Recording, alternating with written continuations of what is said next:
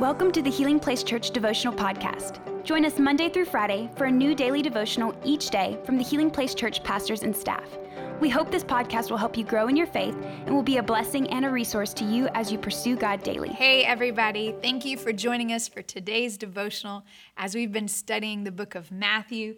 Today we're going to read a passage, we're going to look at some observations, and then we're going to talk about how we can apply that to our life. So let's start off, we're going to read in Matthew chapter 4, verse 1 through 4. So follow along with me. It says, "Then Jesus was led by the Spirit into the wilderness to be tempted there by the devil. For 40 days and 40 nights," that's a long time, "he fasted and became very hungry.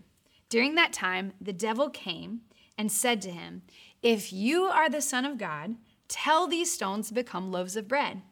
But Jesus told him, 'No, the scriptures say, people do not live by bread alone, but by every word that comes from the mouth of God.'" You know, this passage picks up right after Jesus was baptized by John. And in verse 1, right away, you see Jesus was led by the Spirit into the wilderness. Led by the Spirit. You know, this shows this was God's will for Jesus to be there. And this temptation was to see, would Jesus abuse this power and this calling for selfish gain? You know, 40 days and 40 nights. That is a long time to be alone and to go without eating. I mean, I struggled through one day, so I can't imagine what this was like. But I really do believe that this 40 days was representing how long Israel spent in the wilderness. For 40 years, they were wandering in the wilderness. And not to mention, Moses was on Mount Sinai for 40 days. You know, this was symbolic for that. I think Matthew was showing, hey, here's Jesus. He's the new Moses, and he's going to bring about a new covenant. Things are going to be different. You know, Moses led the people out of slavery in Egypt, but Jesus was coming to free us and bring us out of slavery of sin. And if you read the whole chapter, you see that the devil challenges Jesus with three temptations. Three temptations. And, you know, these all came at the end of Jesus' fast. You know, the enemy loves to attack us when we're at our weakest. We're at moments of vulnerability.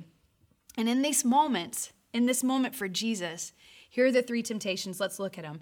First, he challenges him to turn rocks into bread. And I believe this represents provision. So he tempted him in that. The second one, he said, throw yourself from the temple and you'll be rescued by the angels. And I think that represents protection. And then the third one, I'll give you the authority over this world if you'll only worship me. Satan was tempting him to worship him.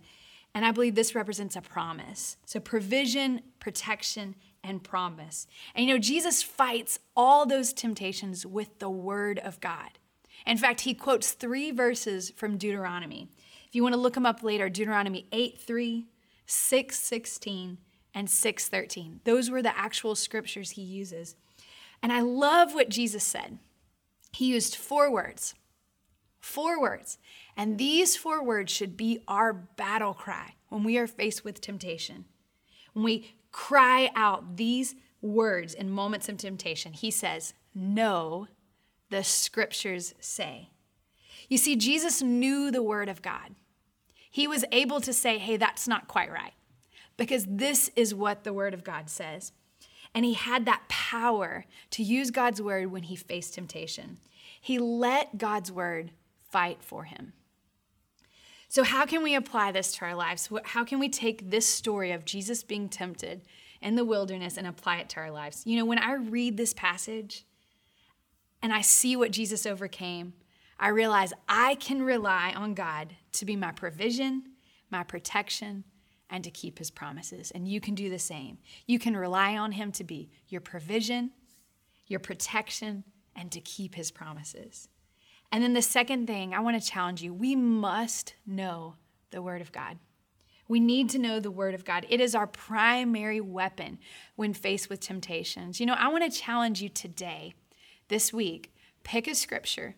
Maybe it's a scripture that is applicable to something you're struggling with in your life. Find a scripture, study it, memorize it, let it soak in. And so that moment of temptation, when it comes, because we all know it's coming, you'll be ready to be like Jesus and say, no, the scriptures say. Let's pray together. God, we love you so much, and we thank you for your word. God, we thank you that through this experience that you had, that you give us the tools for what we need, because we know temptation is coming. And God, I pray for each and every person that is listening to this devotional today or watching this devotional, God, that you prepare their hearts, prepare my hearts for what we will face today, and help us to use scripture to fight those battles for us. God, we cling to your word. We claim your word. We know that your word is our weapon. God, and I just pray against any of the enemy's attacks. Lord, I pray that you would help us to be bold and strong, that we would know your word, and we would continue to seek you. We love you and we praise you. In Jesus' name, amen. Thank you for listening. Take a moment to subscribe so you don't miss any of the daily devotionals, and be sure to share with your friends. For more information about HPC, visit healingplacechurch.org.